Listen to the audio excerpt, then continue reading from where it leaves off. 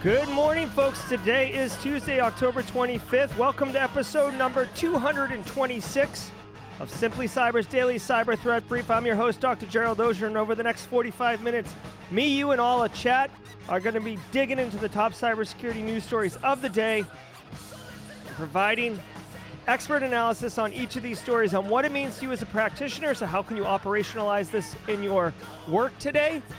Or if you're looking to break into the industry, we got you covered because you're going to get asked, how do you stay current? And the Daily Cyber Threat Briefing is an excellent option, one that I obviously am quite biased, but highly encourage. Before we get into that, I want to throw some love and shout out to the stream's sponsors. Very proud, happy to be aligned, share. These two particular companies, I think they both do excellent work, and more importantly, I think they're composed of excellent people. First off, I want to throw some love to Barricade Cyber Solutions. Barricade Cyber Solutions is dedicated to helping businesses from cyber attacks and recover from damage done. Cyber attacks can cause massive issues for businesses and send dedicated, hardworking business owners into turmoil, but Barricade Cyber Solutions knows how to mitigate the damage done by cyber incidents. Check them out at barricadecyber.com. Links in the description below if you're feeling fancy. You can set up a no-obligation call with Eric Taylor, the CEO over there. Great guy, knows what he's talking about. Help you guys get sorted out before ransomware slaps you in the face. Also want to say much love and respect to Eric Capuano and the whole gang over at Recon InfoSec. Recon InfoSec, their Managed Detection and Response, MDR. You may have heard this acronym, MDR. The offering includes the people, the process, and the technology needed to deliver full-spectrum security operations to organizations of any size. Their MDR service, Recon InfoSec, includes fully managed SIM and SOAR, and customers of Recon InfoSec gain full visibility into their own environment, as well as any incident investigations being worked by the Recon SOC team. Link in the description below because it's a special one for Simply Cyber. But the important thing is, guys, if you are struggling to protect your organization, if you're kind of reached that threshold where you're like, oh my God, it's like overwhelming, what's going on? And you can get funding for MDR, which is basically like, I would call it not discount security operations, but like your money goes way further if you go with an MDR option than if you go with hiring in-house staff, okay? And that's what MDR is, so check it out. I want to remind you, if you hold professional certifications that require CPEs, like CISP, CISA, each episode of the Daily Cyber Threat Brief is worth half a CPE, so 2.5 a week, 10 a month. Be sure to say what's up in chat, hashtag Team Live. And document literally the easiest and I would argue the most enjoyable way to earn CPEs. Be sure to check the policies of your certification body just to make sure that it maps. But I've looked at ISACA, ISC squared. I feel confident enough on that, but your mileage may vary. What's up, Carrie? Good to see you. Hey, Alfredo. So guys, if you're live, love it. Hashtag Team Live. Thanks for being here so much. It looks like we're pushing 64 people right now, according to the metrics here, 71 on Restream. I love it. If you are watching on replay, appreciate you catching the stream at a time that's convenient for you, whether you're listening on your podcast app of choice. That's right. Simply Cyber, Daily Cyber Threat Briefing is available on audio podcast. Check it out in your, Apple Podcasts, Spotify, whatever you want. We're there. Or if you're watching on YouTube, LinkedIn. The cool thing with Team Replay, drop a comment, hashtag Team Replay. But you can jump forward in time. You don't have to listen to the jaw jacking that's going to be going on here. But I love saying what's up to chat. I love pleasantries. So for the next 2 minutes or so, I'm going to throw the script to the side. I'm going to have some pleasantries, and then we're going to get right into the news. So let's start right off. What's up, Tom Bishop? Hey, Cyber Munchkin. Nathan Bolin in the house. Team Live. Jeff Fuller's here.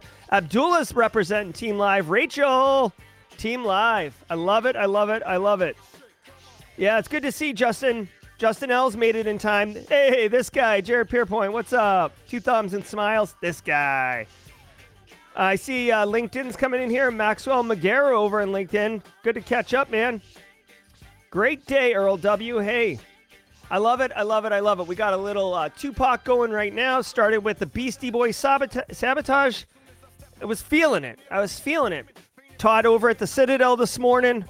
We got into security technologies. I broke down how firewalls work and why signature-based AV solutions are kind of garbage.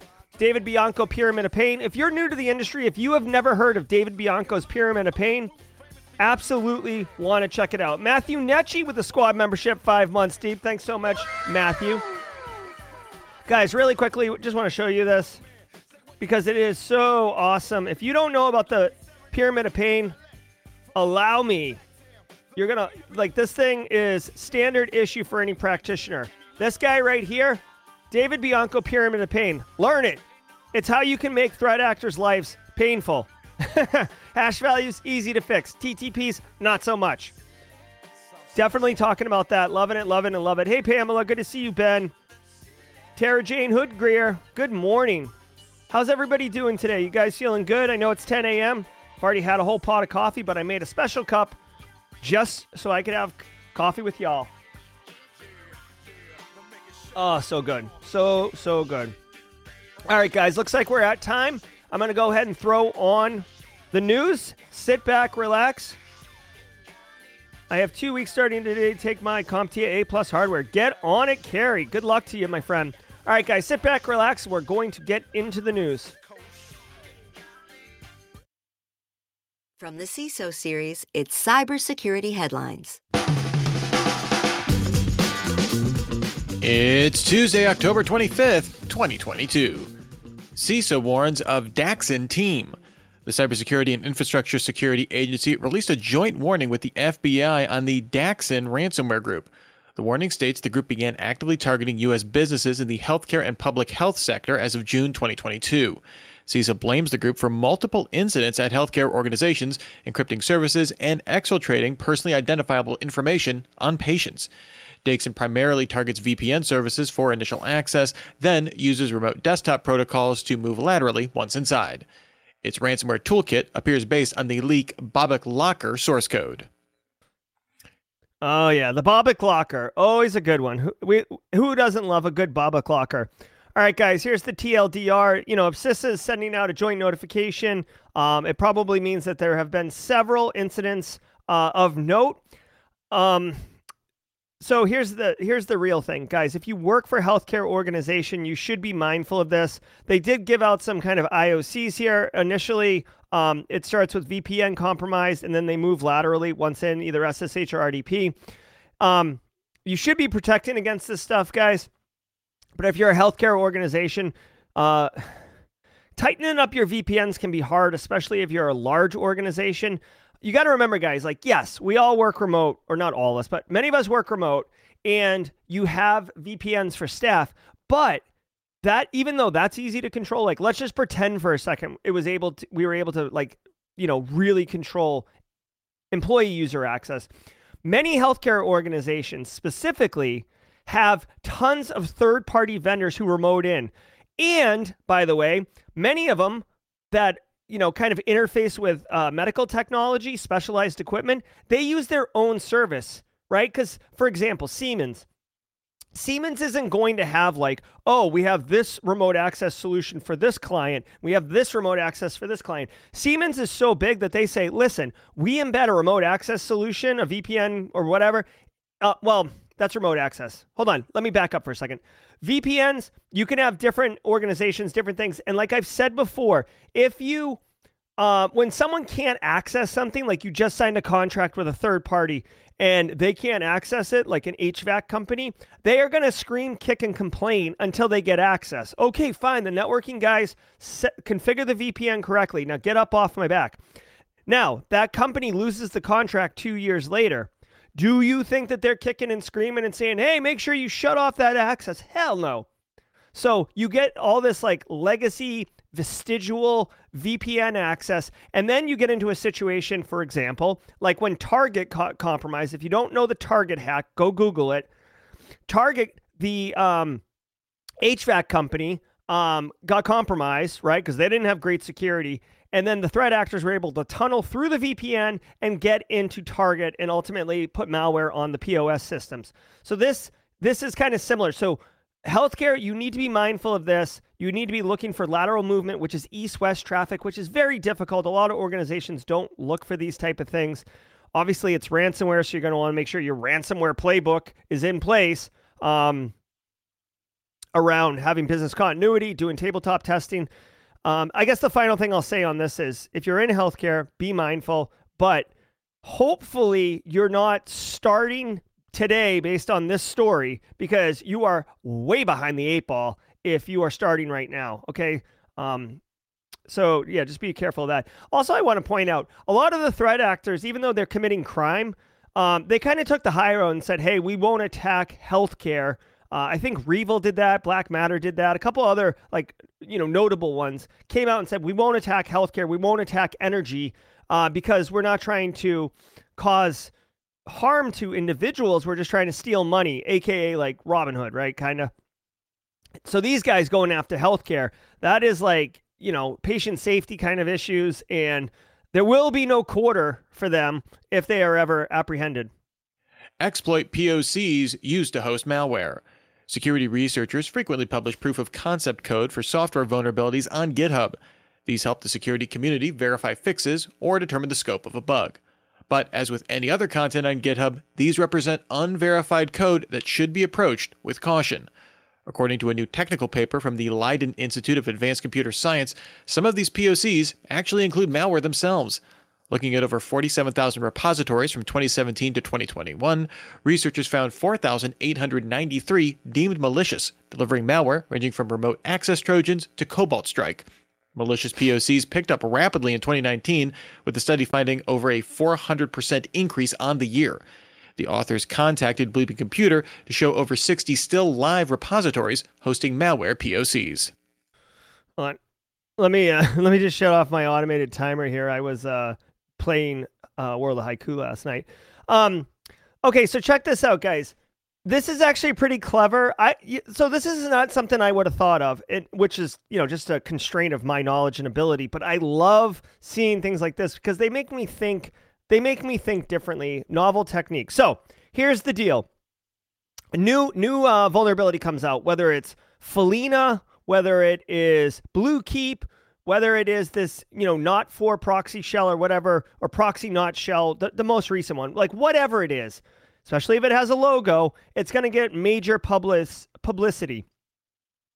Well, threat actors and security people alike will flock to GitHub to download POCs because, you might be a script kiddie and not understand how to attack something, but you found, a vulnerable server or vulnerable system on the internet using Shodan or whatever, and you're like, oh, I'm going to get me some. I'm going to get that money.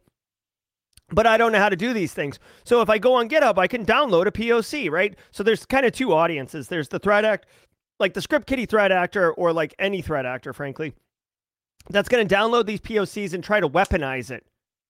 Then there are the, which by the way is why vulnerabilities have a temporal score. And when a POC drops, the score of the vulnerability goes up. And then when there's active exploitation, it goes up. So with these POCs, there's threat actors downloading them, and there are security researchers downloading them, trying to see, hey, is my system vulnerable to this particular vulnerability, right? Log4Shell, classic one. There were lots of ways almost immediately. Huntress had a great one for people to verify whether or not their systems were vulnerable to the exploit. So these threat actors, wicked smart. They release a POC. Maybe it works, maybe it doesn't. So maybe it's a Trojan, maybe it's not. But they actually put malware in it. And if you think about it for a hot minute, the goal of threat actors with malware is to get you to install it on your machine. Now, typically, they'll send you a phishing email, socially engineer you, send you a USB drive, whatever it is. Their objective is to get you to install malware on your machine, whether it's Emotet, so then they can start pushing post-exploitation payloads down on you, or it's just, whatever, ransomware, and they're going to go YOLO. Whatever it is, I don't care. They're just trying to get malware on your box. With this, you are already all in on downloading the POC and running it. And chances are, there's a good chance, not everybody falls into this category, but there's a chance that you don't even know how this thing works. You're literally just download, point and click and stuff like that. So maybe it works, maybe it doesn't. But because it's a POC, you might be like, oh, I guess it didn't fire on my machine, or I guess we're not vulnerable to that exploit. And in reality, you're installing malware. And in this case, they even said Cobalt Strike and other, more advanced pieces of malware like Redline Info Stealer. They didn't say that, but I mean, that's easy enough to get nowadays. So I just think it's really, really interesting. And again, given the two audiences, threat actors and security researchers or IT people, you're automatically getting ownership of vulnerable assets, maybe high value assets, or you're compromising other threat actors who, what are they going to do? I mean, there's no retribution, right? A threat actor can't go to the police and be like, oh, like I'm a criminal and I was trying to do this, but this other criminal did criminal things to me. I want justice, right? So that doesn't work, right? So anyways, clever idea. TLDR, this actually will be the Simply Cyber Crush It Cyber Pro newsletter item, I think, for your peers this week. If you're doing this, whether you're IT trying to identify if you're vulnerable or if you're InfoSec trying to, do security research and see how the POC works, you have to treat all software from the internet with some level of suspicion until you have validated or you have confidence in the source of it.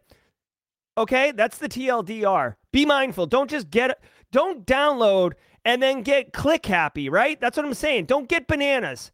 Like, I'm sorry, it takes extra effort, but you do not want to pwn yourself, right? Like, it's unbelievable. It's like an inverted fish. Like, you don't even have to, like, threat actors don't even have to send it out. People will flock to their repos and pull them down and install them. Light spice. That was like a cayenne pepper. Light spice on that one. Iranian nuclear agency hacked. Iran's Atomic Energy Organization claims that a group acting on behalf of a foreign country broke into a subsidiary network, obtaining access to its email system. The group Black Reward claims... Hold on, what? This story doesn't make sense to this Iranian thing here. Hold on 1 second. Iranian nuclear agency hacked. Yes. And then this is a story about Iran releasing footage from prison, adding to mystery. That's not, CISO series. Okay, Iran nuclear facility cyber attack. Stay tuned. Stand by. Oh my God, I guess it happens often enough that we need to qualify it. There we go. This one looks good, right, guys? Okay. As we were. Responsibility for the attack, leaking 50 gigabytes of emails on its Telegram channel. The data dump supposedly includes facility blueprints, communications, and other logs. It's unclear if this contains classified information. Iran did not name the country involved in the attack, although it previously blamed recent cyber attacks on infrastructure on the U.S. and Israel. All right. Well, it looks like, it is a nuclear agency, which gets some more, attention, a little bit higher sensitivity. But at the end of the day, this looks like it was hacktivism. So Masa Amini, if I said it wrong, I apologize, dies, and people are upset about that. There's protests going on hardcore in Iran right now. Iran is in almost a state of revolution or quasi-revolution. The government's trying to suppress it somewhat. So these individuals are, outraged, frankly, and they hacked into the Atomic Energy Organization of Iran and leaked a bunch of data. I don't know what those secrets were. I don't know if it was personal information, if it was reports of like power plant sit reports, like monthly or quarterly like health reports of whatever, or if it's internal emails. It's not really clear to me, but whatever it is, the data's out. We'll see.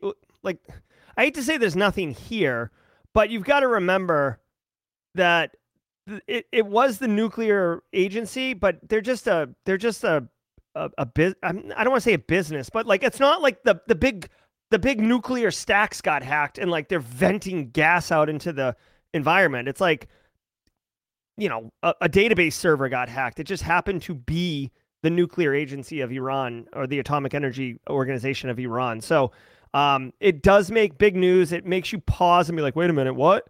But it sounds like it was more IT hack than OT hack, which, okay, a little bit less concerning.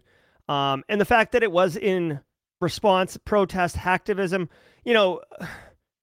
I don't think, it doesn't make sense to me. Like if I was protesting, like I guess if I was in Iran and I was protesting what they're doing, it doesn't make any sense for me to cause a nuclear disaster, right? That's not the goal. I'm trying to make my country, my space safer or, have civil rights.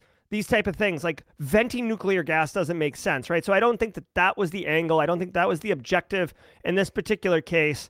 But we'll see what kind of data comes out of here. It sounds like this story was relatively new, the actual hack. So it's unclear what the end goal is of Black Reward and what they're going to do with the information that they compromised.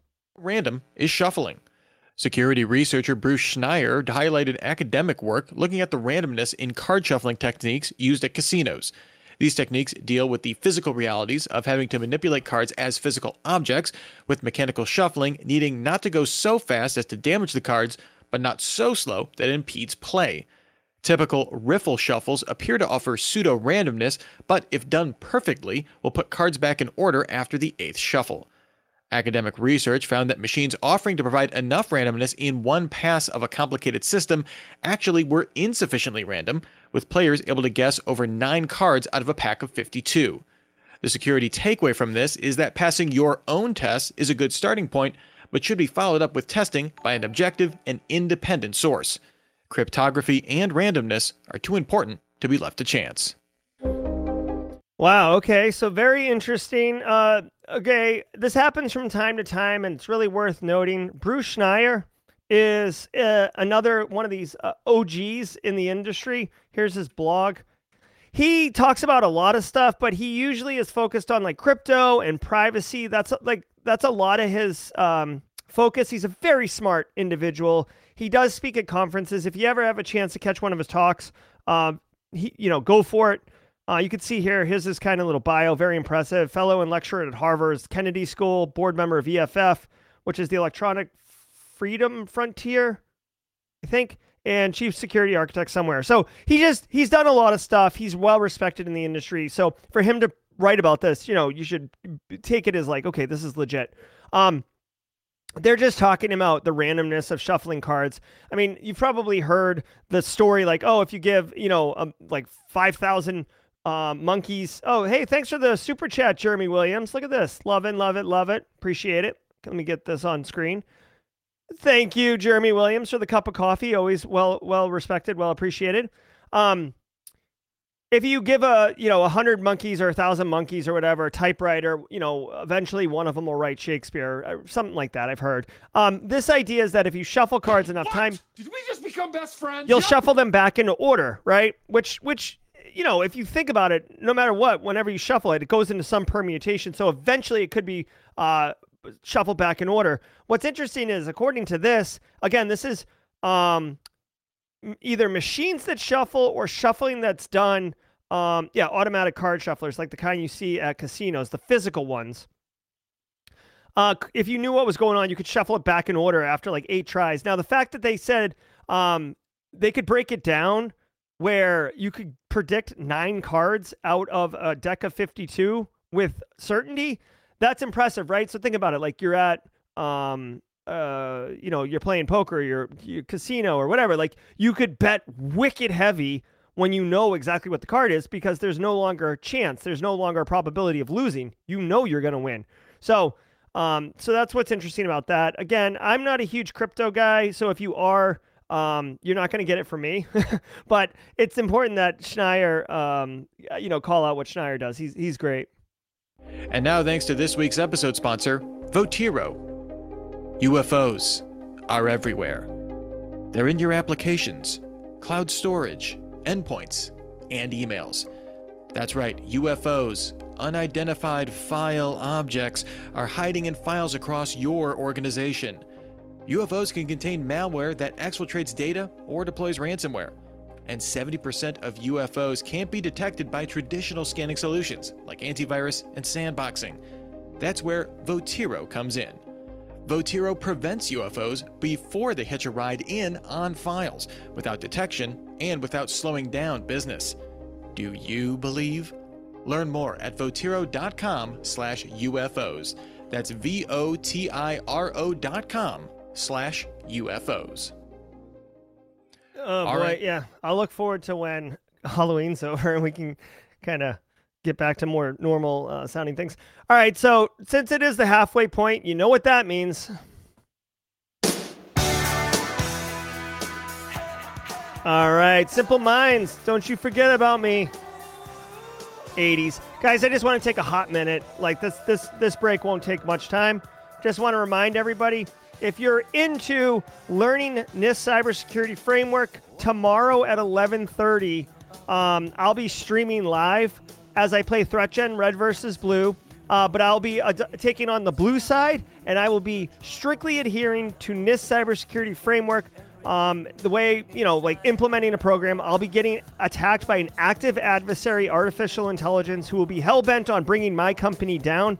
I will vehemently adhere to NIST cybersecurity framework, and I'll be explaining each step of the way to you if you'd like to learn how the NIST cybersecurity framework is shaped, how you would implement it in an organization, some of the, drawbacks of the NIST cybersecurity framework, some of the reasons I like it. I do implement it myself. When I'm at an organization that warrants the NIST cybersecurity framework. There's reasons not to implement it. There's reasons to implement other frameworks. And I can talk about that as well when we get in there. But just wanted to share that. That's tomorrow, Wednesday, October 26th at 11:30 a.m. All right, let's keep on rolling. Clint will not be there. I will be riding solo. RNC sues Google over spam. The Republican National Committee filed a lawsuit against Google in a district court in California, alleging the company puts its campaign emails in spam folders for Gmail users. The RNC says this became more acute at the end of a month, indicating it was politically motivated to curb fundraising.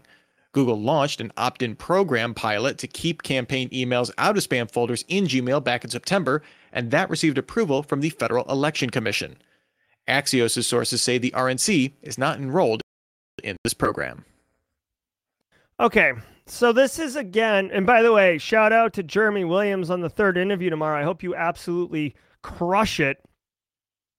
Guys, so here's an interesting thing from a United States perspective, okay? This might be true in other countries, but I can't really speak to it. Right now, guys, big tech companies have a lot of power. And I'm not just talking about having like unlimited money to sponsor different political campaigns and super PACs. I'm talking about they have massive amounts of power, right? Twitter can control, what information gets somewhere. Facebook can control the amplification of certain messaging, or, the squashing of certain messaging. And Google, many people use Google for email. They have Google Workspaces, which many businesses use, which basically is like Office 365, right? It's the Google platform for all your Office documents and then email and a couple other services, right? So if Google controls the email gateway, Google has the ability to filter or suppress whatever they want. Now, you would hope that they wouldn't be political. You would hope that they would be choosing kind of objective criteria, and whether it's RNC campaign funding or Democratic committee campaign funding or Viagra ads funding, right? Right? You want them to be like, okay, this is malicious, this is legit.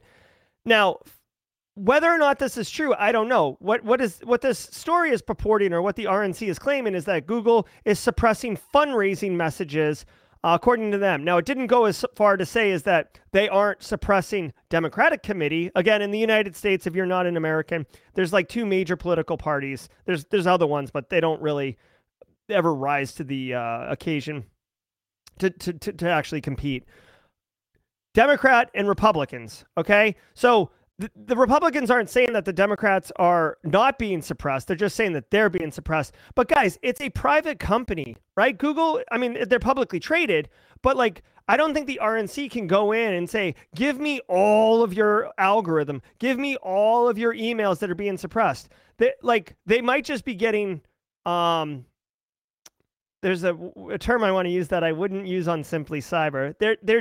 They might be getting upset that they're not getting the campaign finances that they were projecting, right? Because you would do budget predictions like, oh, we're going to raise $40 million, and they only raised $10 million. So a lot of the projects they were going to fund no longer can be funded. So what happened? Oh, it must be that they weren't getting the emails, right? Or perhaps Google is doing that. I don't know.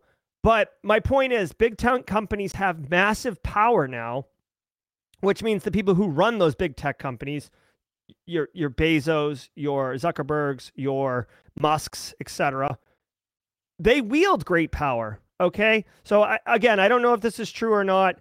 To me, it could be true, but also part of me thinks that maybe if something didn't happen the way you predicted it, right, there has to be an explanation. I'm a really smart person, and I expected it to, we would raise $40 million, and we're not raising $40 million. So it must not be that we're not doing a good job of fundraising. It must be some technical thing. People aren't getting the emails, right? So Google does have this filtering program that they put in place, apparently to not to keep campaign emails out of spam, right? So they have a program in place. It must have been a problem. But we'll find out. There's a lawsuit here. Who knows if this is going to be settled out of court for some monetary thing, or if RNC will be able to drag the algorithm out of court. All I know is, I will tell you this part. Even if this goes to court, even if this is like a big thing, whatever, this will take years, right? Like at least many, many months, if not years.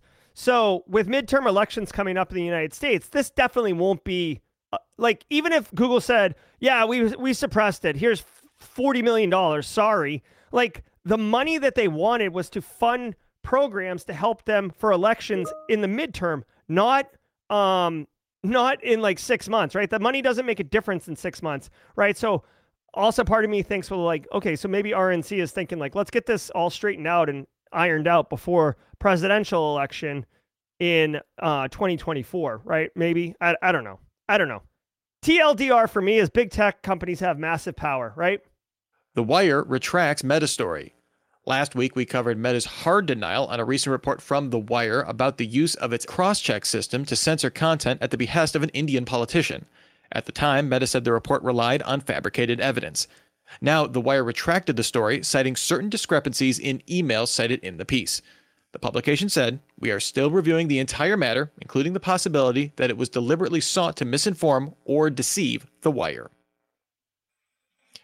All right. So basically, Instagram flagged a satirical image involving an Indian politician, and then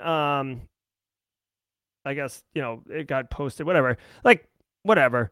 Here's the thing: they posted a retraction saying that they didn't have good sources on this one. I don't know if the damage is already done. I mean, this is like, this is like posting a retraction on page 2 like a week later. Like, I don't know if there was any damage done to this particular individual. I don't, you know what I mean? This Indian politician, I don't know if they had elections. But again, like, I don't know if CISO Series does this on purpose, but like, I just got done explaining how much power and influence big tech companies have. And like the very next story is about how Meta mistakenly flagged an Indian politician as something and removed their content, and then had to come back and say, oops, we made a mistake, right? I don't know what the content was that got marked or flagged. I don't know what the impact was to an Indian politician. I don't follow Indian politics. But my point is, do you understand and see the influence that they can have, right? And I get that they were probably trying to do a good thing, but you don't know who's pulling the strings, right? Maybe they were paid and they're like, oh, don't worry. If it ever comes out that we made a mistake, we'll just print a retraction and move on. No big deal, right? I'm not accusing of wholesale conspiracies, by the way. I'm just pointing out that we don't know if it's an algorithm. We don't know if it's a human. We don't know who's influencing the algorithm. But money talks, man. Straight cash, homie. CNC machines vulnerable in cyber attacks. Researchers at Trend Micro demonstrated how CNC machines from global suppliers like Haas, Okuma, Heidenhaus, and Fanuc contain vulnerabilities for exploitation by cyber attacks. Some of the attacks demonstrated could do damage to an item being manufactured or to the machine itself by altering the device's geometry or the controller's program. The exploits could also open the door for ransomware or data theft, with attackers stealing a program that could be easily reverse engineered or production information useful for corporate espionage. While Trend Micro found numerous vulnerabilities, it began notifying impacted vendors last year to help identify and patch issues. All right, so Trend Micro does some industry research. This is pretty cool, all right? So I like this because this isn't like Trend Micro does a report that says 99% of businesses get hacked that don't have Trend Micro product, right?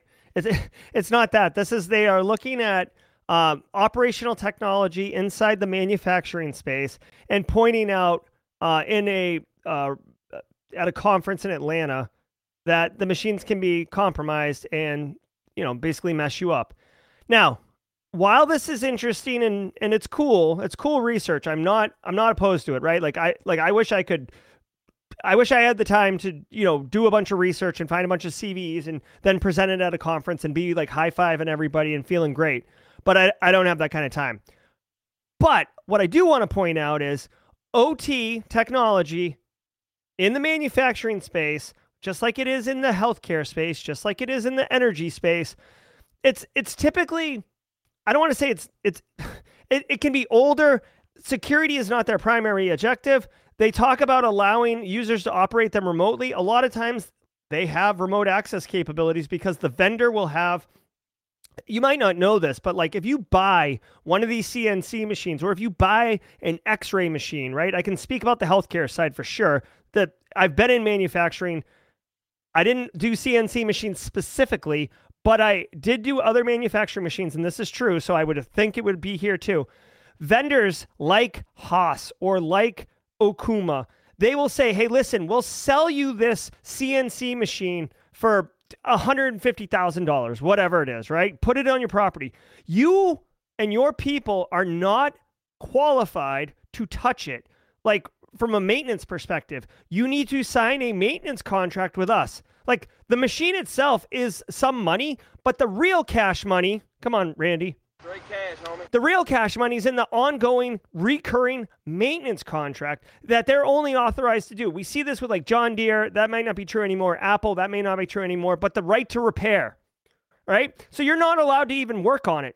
But they're not going to, they'll be like, hey, we'll send someone physically to your manufacturing plant and the other 19 plants that you have worldwide, but you're going to pay for their travel, their hotel, their food, their salary, all that crap.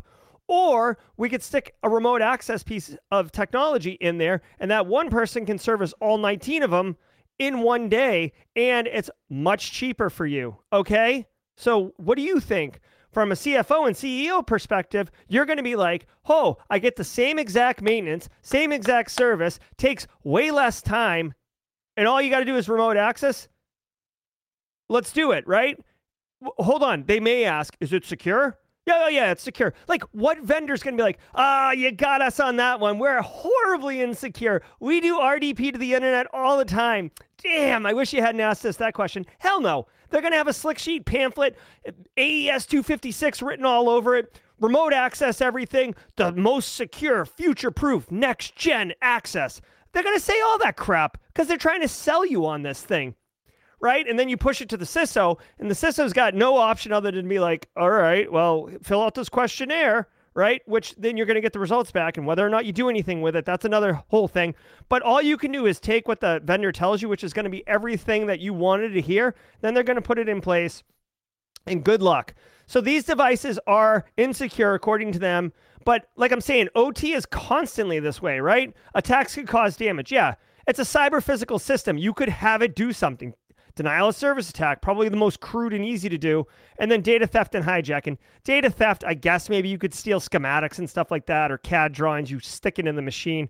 But I wouldn't sweat that too much. And then hijacking, I think hijacking and denial of service from a ransomware perspective is probably the biggest thing. Because, guys, if you make these CNC things, machines, stop creating widgets, guess what? Manufacturing companies, they sell widgets. Whether it's ball bearings, whether it's pennies, whether it's bullet casings, it's a widget that they sell per unit. And if the manufacturing machine does not produce widgets, guess what they don't have to sell?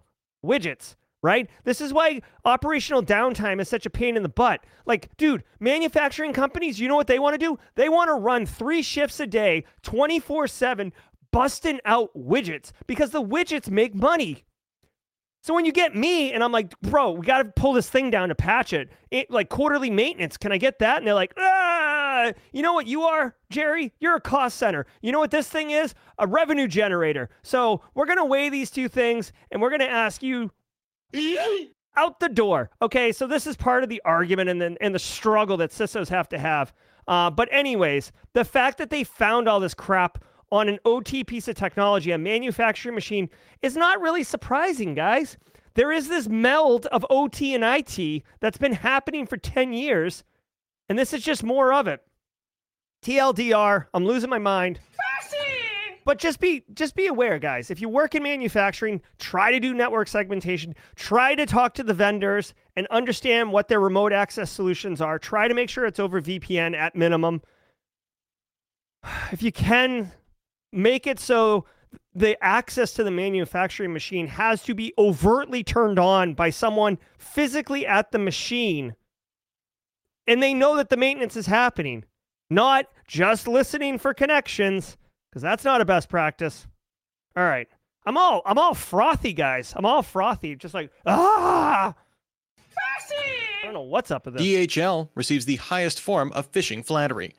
According to Checkpoint's Q2 brand phishing report, DHL knocked off LinkedIn for the brand most frequently imitated in phishing attempts, representing 22% of all attempted phishing in the 3-month period.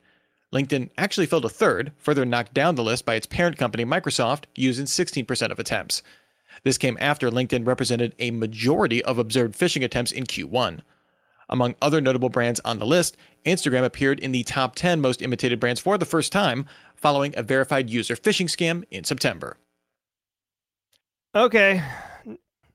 So, no surprise. I mean, at least in where I live in the United States, like FedEx, UPS, and Amazon delivery are carte blanche. Like DHL isn't really got a big footprint. I don't know if DHL is more international and they just have a larger footprint internationally. But essentially what you need to know here is that there is a higher probability, or really the highest probability, that if you got an imitated site phishing email, it will be DHL. That's all that means. Also, LinkedIn's close number 2, so be mindful of that. This right here, this is easy for end user. Like, expect this to be the Crush It Cyber Pro on Monday for this one. You need to educate your end users, especially with the holiday season coming up when they're going to be getting all sorts of notifications of shipping and tracking and packages and all that. People are going to be making a lot of online purchases, so you could fall for that. Threat actors they're definitely targeting everybody here. Businesses, end users, elderly, whoever.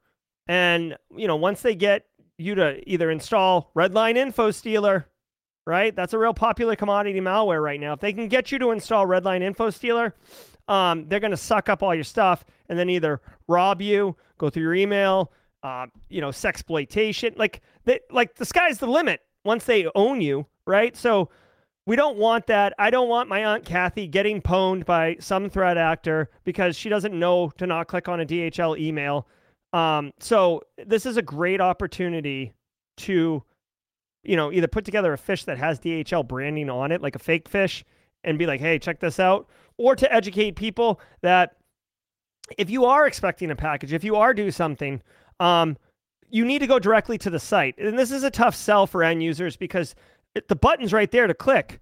It's wicked easy. Click, click, click. Track my package. Click. I like click. But right-click, new tab, copy, paste, DHL.com, copy the shipping number, drop it in, hit enter. Well, that's extra work, extra clicks. That's extra time. That's not something I'm into. I'm into speed, right? I'm into speed, baby. I'm built for speed. Well, here's the thing. That extra click needs to be part of it or else you're going to get pwned.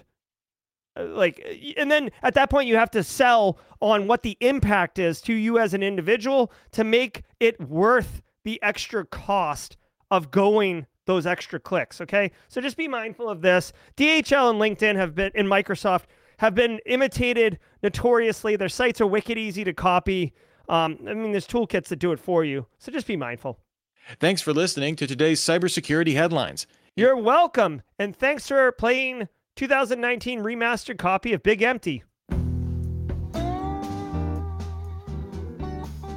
All right, so that is going to do it for today's cybersecurity news show. I hope you guys feel informed and refreshed and ready to rock and roll.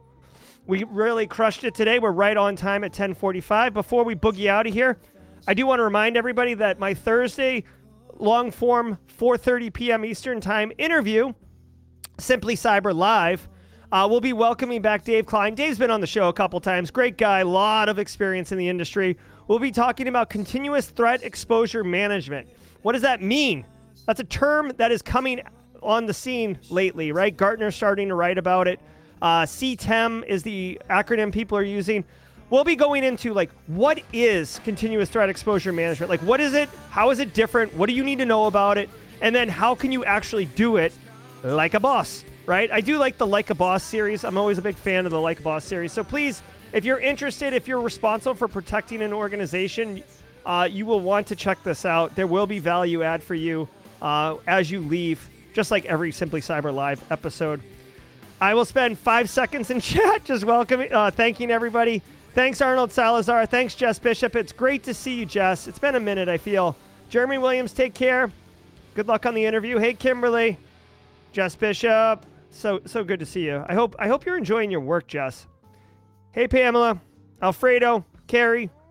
Base case on the replay with the NCC group. I hope you guys are going good. My pleasure, Chris Weaver. Hope you're well. Enjoy that coffee. Hey, InfoSec Kid, thanks for dropping by the Haiku stream last night. It was great having you there. Omar Alvarez. My pleasure, Omar.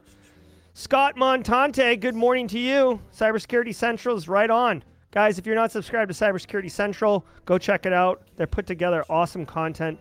Ender Lionheart, my pleasure, man. Smash that like button on the way out. Oh, thanks, Adam. You demand, man. I appreciate that. I can't get enough cyber. Me either. I love me some cyber. Hey, Shane Prevost. I owe you an email, Shane. I saw that. It's just been busy, man. Have a great day finishing up the Try Hack Me write-ups. Yeah, Dan. Get after it, Dan Reardon. Yeah, long shifts. I hear you on that one, Jess. Ola. Thank you. You're welcome. My pleasure. Guys, we didn't get a Carl today. I'm going to drop a Carl and then I'm going to head out, okay? Thank you, everybody. Be good. And we'll see you tomorrow, Wednesday, October 26th at 8 a.m. Eastern Time. Look forward to you guys being on the stream. Take care. Have a great day. Crush it out there. We'll see you.